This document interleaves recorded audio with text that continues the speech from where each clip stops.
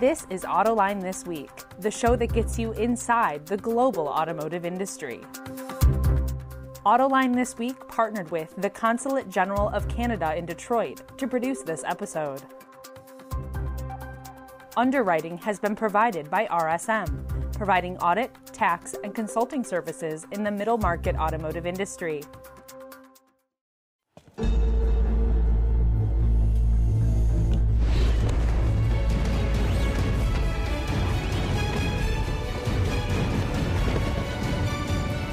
Prepare for challenges specific to your business by working with trusted advisors who help turn obstacles into opportunities. Experience the power of being understood. RSM, audit, tax, and consulting for the middle market. And now, here is your host, John McElroy. Welcome to Autoline This Week. On today's show, we're going to be talking with Sandy Schwartz. He's the president and CEO of Cox Automotive. Maybe you haven't heard of Cox Automotive. I'll bet you've heard of a number of their brands like Kelley Blue Book and Auto Trader, Manheim Auctions, and V-Auto, whole bunch of them. And Sandy is going to be talking to us about things that we see going on in the auto industry right now. Sandy, it's a pleasure to have you on the show. Thank you, John. It's great to be here with you. I love talking to you. Okay, great. Also joining us today are Joe White from Reuters. Hello there, Hi, Joe. John. And Hi, David John. Welch Sandy, hi. from Bloomberg. Hello, David. How's it going? Good. Glad to have all of you here. Sandy, we have a lot to talk about, and it's not the best of times. Oh, my gosh, look at what's going on right now. We've got this COVID pandemic. We've had the industry shut down, massive unemployment. We've got protests going on all across the country right now. I'm just wondering what you, as the president and CEO of Cox Automotive, is focusing on right now. Well, I have to tell you, John, the very first thing before we get into business is we're really, really focused on our employees. I mean, this is a unprecedented time in our country, and we care about how our employees feel. We care about, the things that are bearing down on them, in addition to the racial unrest that we see and what we're trying to help people get through all of this. Many of them are at home taking care of their kids, trying to work. So there's the big picture of life, which is most important to us and important to everybody, important to our dealers, important to the OEMs and so forth. And then there's a secondary part of we've got to do business. And so we went to a point where we screeched to a halt. I mean, basically, we were pretty much out of business for a month. We're seeing business come back. I'm encouraged. I have two worries about the future, which I know we'll all talk about. One being another outbreak of the pandemic getting worse, and also what's going to happen with unemployment and whether people are going to have money to buy cars. But I will tell you, I see some light on the business side where we see business getting better and getting better quickly. Yeah, let's talk a little bit about that because we have seen sales improve a little bit. But just recently, AlixPartners came out with a look at the automotive industry globally, and they're saying things are not going to recover until 2025. How do you see it? Well, I think you have to gauge what recover means. I mean, back to where we were, continuing on the growth span, continuing mobility where it was. Look, what we see today is we're at about 85% of the business that we were at before the pandemic. And we see that coming, slowly back on two sides. The wholesale business is coming back. There's some demand. Dealers had a pretty good Memorial Day. They're needing to restock their inventories. We do know they're low on new car inventories. If you went to buy a truck or an SUV today, you could probably go do it, but you probably couldn't get the color you want, and you couldn't get some of the features you want. On the retail side, we're seeing traffic pick up at dealerships. So sure, it's the new world out there. We're all calibrating, but I'm a lot more optimistic than thinking it's going to take till 2025. I think that the end of this year, the next 6-7 months are going to be difficult. They're going to be up and down. We're going to see that W, not that V or that U. And then I think 21 is going to be a reset year. And then I think we're going to see momentum coming back as jobs come back and as need comes back for automobiles.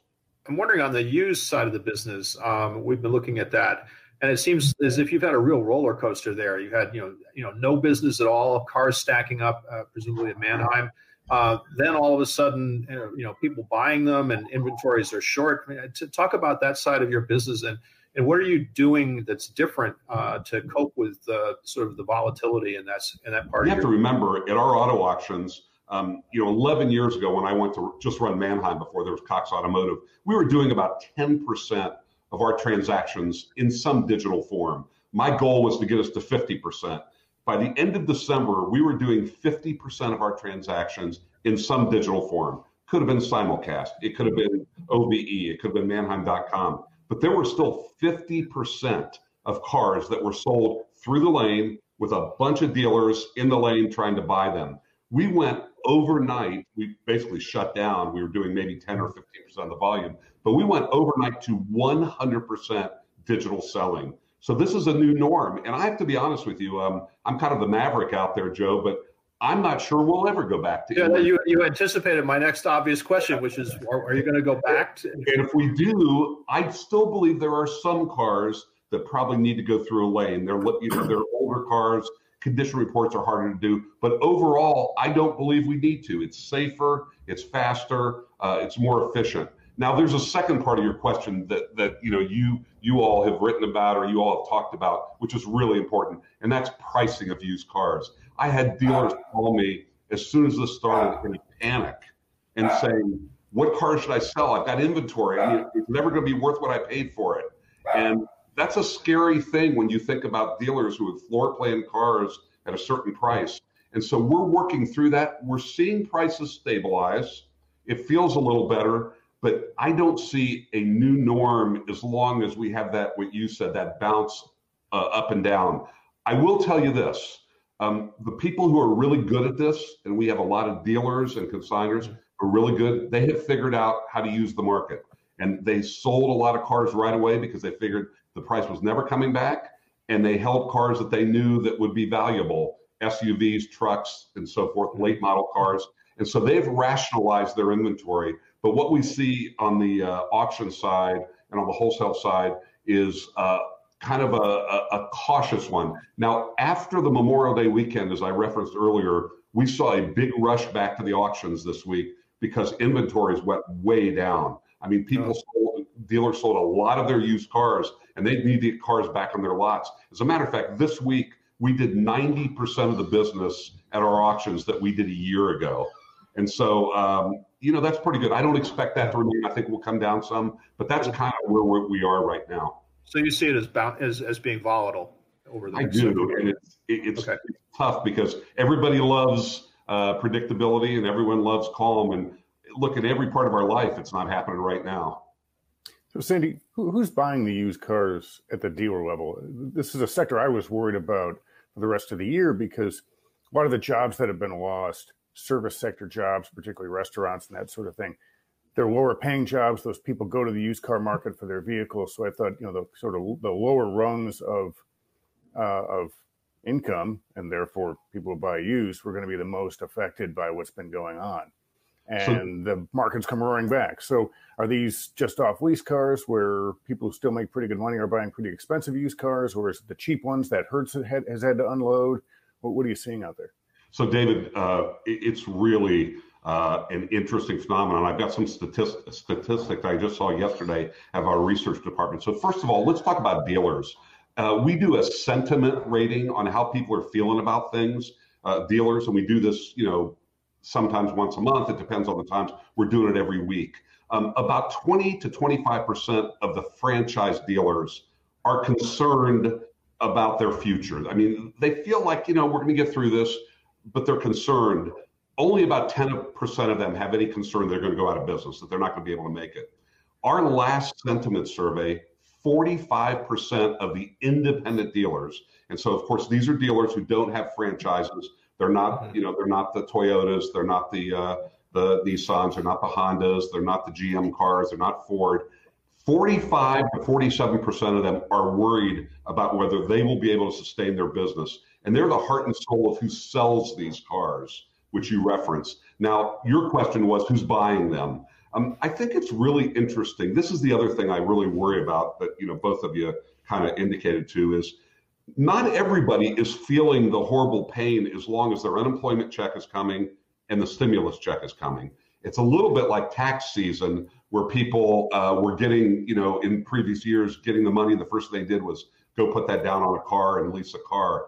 I worry a lot about the end of August and September when some of these stimulus checks stop coming in and benefits run out. And at that point, how many people are back to work? So directly answering your question, that kind of shapes the market. Answering your question, though, there are still a lot of people who are, frontline nurses, who are barbers, who work in restaurants, and some of them are coming back. A lot of people who still need reliable transportation. And we have not seen any flux of off-lease cars come back, because basically what the OEMs did, what the captives did, they said during March and April and May, they said, don't bring your cars back. Just, pay us what you've been paying us. We don't want them back, because they had no way to really dispose of them. That glut of cars is going to come in. And so the people that we see when we do some studies at the dealership are still, and I don't want to categorize people, that's not fair, but they're people who need reliable transportation.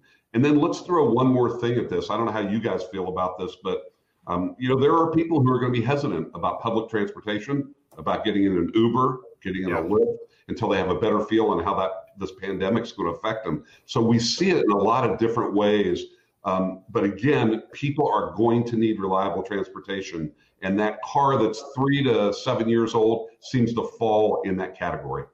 I was going to follow up on the point about, a new vehicle, new to you vehicle, be it, late model used or brand new, as an alternative to, airplanes, trains, and subways. I mean, do you have, I'm just curious to what extent you're trying to sort of proactively go out and anticipate just how big that demand could be, because I buy your theory, but I have not much data to support the theory. And I'm just wondering what you're trying to do, or dealers are trying to do to figure out just how big that particular slice of demand could be.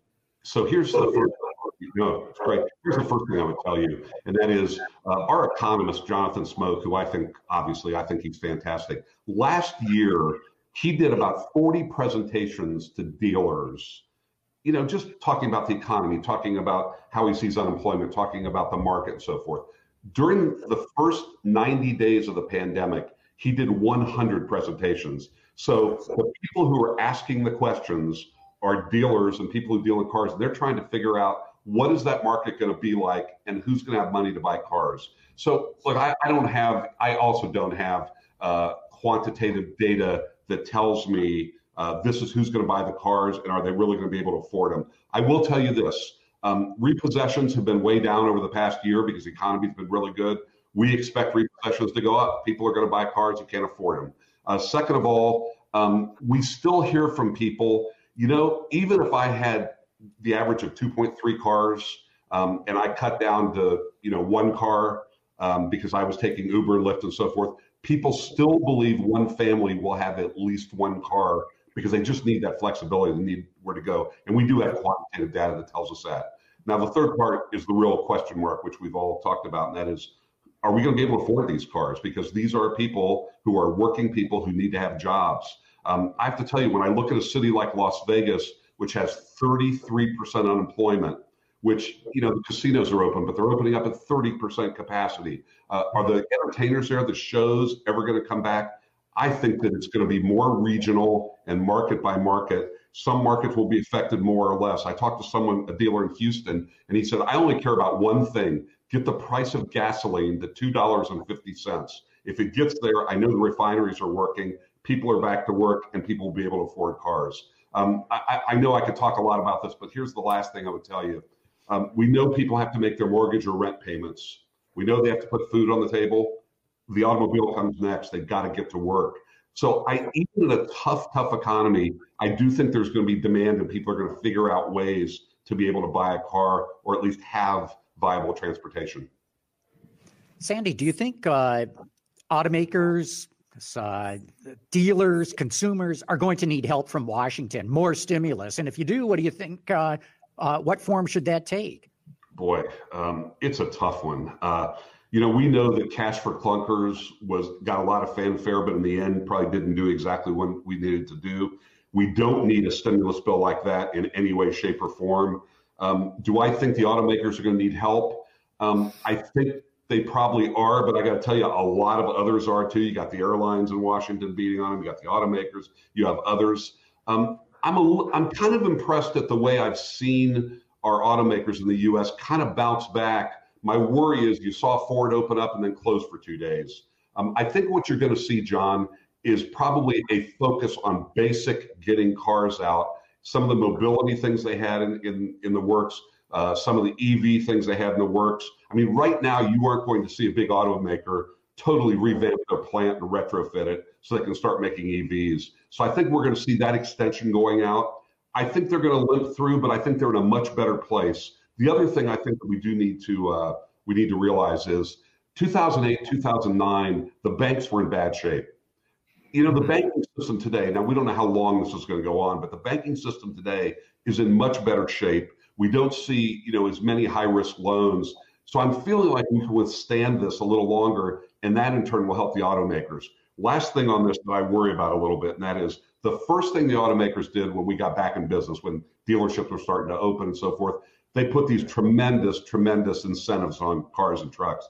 They did it too fast. They marked them down too fast. And now their inventory is running thin. And so I think you're going to see fewer of those. If you want to buy a car that's got close to what you want, you can still do it. But if you want a truck or SUV the way you want it, it's not there today at a lot of dealerships.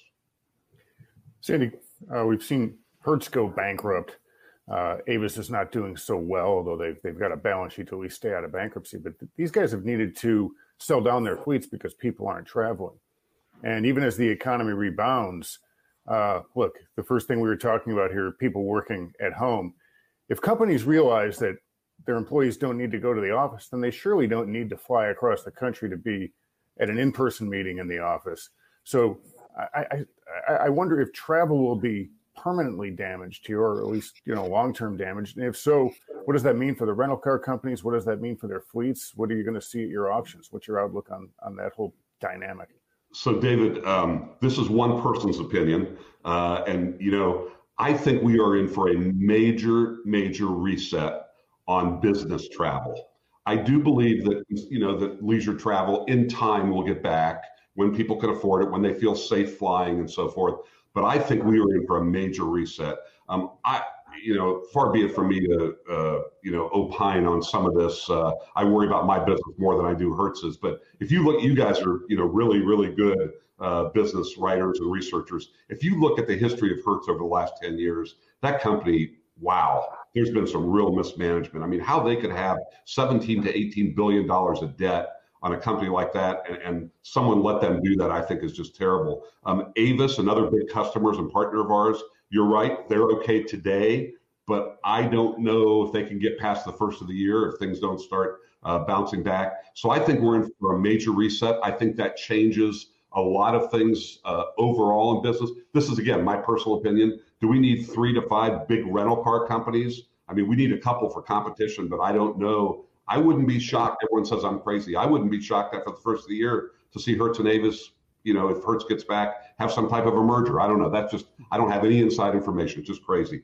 There are other industries. I was talking this morning with some industry people. I mean, think about this. Not only are people not getting back to the office, how many people are using cash today? I mean, almost everything you're using, you don't want to handle cash. You don't want to touch cash.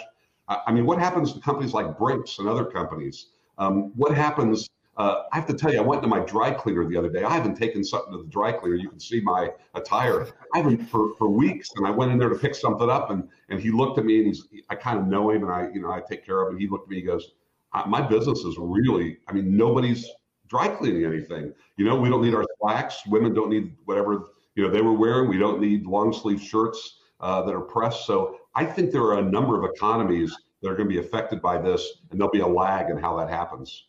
Sandy, can I, this is somewhat on the same topic. I mean, for years and years, I mean, you, the people who work with you, and lots of other people have been saying, the traditional auto dealership has to change. And it seems like this shock has started to really accelerate real change, shift toward online selling, away from sort of the traditional practices of F&I. Can you speak to that, and what are you seeing there in terms of your business, and how long term do you feel like the big change in the way cars are sold and delivered, how that's shaping up? That's an extremely timely question. So first of all, first of all, we had kind of a digital suite of products that we give away to our Auto Trader customers. And it's everything from being able to do a virtual test drive to being able to do different pieces of the walk around and get into the F&I and so forth. 500 of our customers have taken us up on that suite of products. Starting on March 15th, we went out and said, we will give this to anybody who wants to install. It's very simple to use. And there's a bunch of different pieces to it. 10,000 of our customers had this installed by the middle of April. So you would think that they have seen the light, and a lot of this is going to change. And I do believe that it's changed the way things are going. People want an omni-channel experience. When I start looking at a car online and I go as far as giving my credit information, when I walk in the dealership or they deliver it to me, I want that experience to continue. We have not had a lot of dealers that have bought onto that. They are seeing religion now, and I think it is. I have to tell you, we've done some other sentiment stuff in the last week, and some of the dealers who've gotten a real head start coming out of this, too many of them, I'm hearing them say, well, we might go back to business as usual because we were successful. God help all of us if that happens. If we don't learn something from this situation and what we're doing, I believe that there is a new normal, and I believe that the digital tools, I mean, we are at the point now where and all companies are doing this. I can only speak for Cox Automotive. We are now able to get 30 of 33 signatures to buying a car. So you only need 3 wet signatures. Now, every state is different and they've all got different laws and so forth. But on the whole, I just hope that dealers understand what they've adopted during this time is going to be the new norm. I mean, service is another great area. We've launched a bunch of products that's basically touchless. We have products and software tools that, we can make your appointment for service. They can do touchless picking up your car. They can return it, or if you get there, drop it off. If there's a loaner, you don't have to talk to anyone. Let me give you one other real quick one. And again, this isn't a sales pitch, but we have a little company we bought called Ride Clean. We bought it a year ago. It can wash a car in 3 to 5 minutes using only 4 to 6 minutes using 1 gallon of water. Sustainability is extremely important to us. As soon as it started, we sat down as a team and we said, what's the next thing we need to worry about? That's disinfecting a car. I'm just not getting into an Uber or a Lyft until I feel comfortable that car has some process. We now have a product that disinfects a car and kills every virus. It's EPA approved. The chemicals are approved. And so I think there are so many new things that have to happen out there. And I believe only the dealers and others in this market who adopt those types of uses will be successful, because I think the demand from people will be different going forward. Sandy, have you heard from consumers? What do they think about all this online buying? It's interesting. We now have data that tells us 60% of consumers, this was 2 weeks ago, we did the survey, 60% of consumers said they would be comfortable doing the entire process online and having that car delivered to you. This car is not like Zappos. You can't take the shoes and put them back in the envelope and just mail them back. Yet, let's face it, all of these folks who are doing this are saying you can have a 7-day guarantee. I mean, everything from Carvana to Vroom to traditional dealers. So I think we've got to do things differently. But if 67% of those are comfortable, I have to tell you, we're racing towards a point where I think the consumer will get very comfortable doing business online like this. And the tools have to get better. Look, we've been part of the problem, and now we're part of the solution. We've been working and investing for 3 years. Joe, you asked about the F&I tools. Look, a dealer wants to make sure that when they sell that car, they have the opportunity to sell wheel warranties. They have the opportunity to sell everything else that comes in that F&I workshop. And we've developed everything from videos for the dealer to show what that F&I is like. I likened this to years and years ago and this isn't how it happened. I don't want any dealer to get upset with me, but they'd lock you in a room. They wouldn't let you out until you signed this and that. That's the extreme. But today, the ease of how we do that will make consumers feel comfortable. And to me, it's all about this frictionless experience, and we've got to make it better for them to have the trust and transparency. Sandy, you said something a few minutes ago that you're not going to get into an Uber or Lyft unless it's been sterilized by the hazmat team. I don't think you're alone in that. So is this a nail in the coffin for that business? They were already losing money. It's already, the day when they can make money is pushed further out all the time because self-driving technology is simply not ready for robotaxi and the streets. Now you have this other reason for people just to not use the service. What's your outlook for those guys? And that business? So I'm confused, David. I wish I had the answer. I just made the statement, and I'm a big Uber and Lyft user. I made the statement that I wouldn't get in there, but I have to tell you that last night they delivered dinner to me, and I didn't fumigate it before I brought it in the house. So I don't know where we're going on this, but I think things are going to have to change.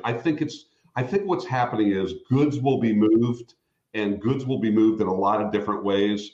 I definitely believe, David, that it will get recalibrated. I don't know where it'll end up. I will tell you this, though. I'm an old-time guy that, sometimes doesn't understand something. I don't understand the valuation of these companies over the last year when I don't see a huge pathway to profitability. So will it be a nail in the coffin? I'm not going to go that far, but boy, they've got a ways to go if they're going to get to some profitable state. And we all know that, there's darlings of Wall Street for a long time, and at sometime, everyone's got to pay the piper, and you got to get to some level of profitability. I mean, let's talk about one of our partners and someone I'm very close to, which is Carvana. Their valuation continues to go up, yet they continue to lose a lot of money. Now, I think they're very smart operators. I think they've got a great plan, but everything's going to have to go right for them to get to profitability. At some point, I can't believe Wall Street continues to reward them until we see that profitability coming. It's going to be a really interesting one to watch over the next few years. Hey, and with that, we're going to have to wrap this up. Sandy Schwartz, thank you so much for your insights. Really good vision and look into what's going on right now. Thanks, John. It's always a pleasure to be with you. And Dave and Joe, you guys, we're all in this together. You guys ask great questions. Love talking to you guys. Yeah, David, Joe, thanks again for being on the show, you guys. Autoline This Week partnered with the Consulate General of Canada in Detroit to produce this episode. Underwriting has been provided by RSM, providing audit, tax, and consulting services in the middle market automotive industry.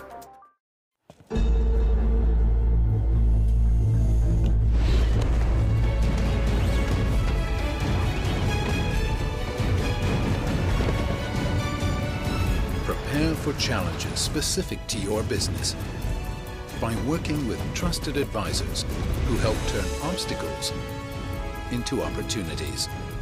Experience the power of being understood. RSM, audit, tax, and consulting for the middle market.